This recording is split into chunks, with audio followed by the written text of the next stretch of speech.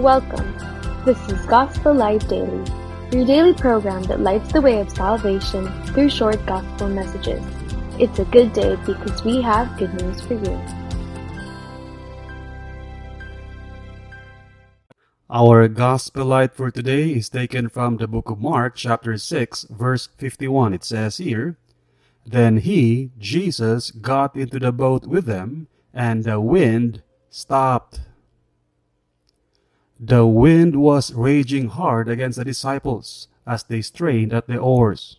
But when the Lord Jesus came into their boat, it suddenly stopped.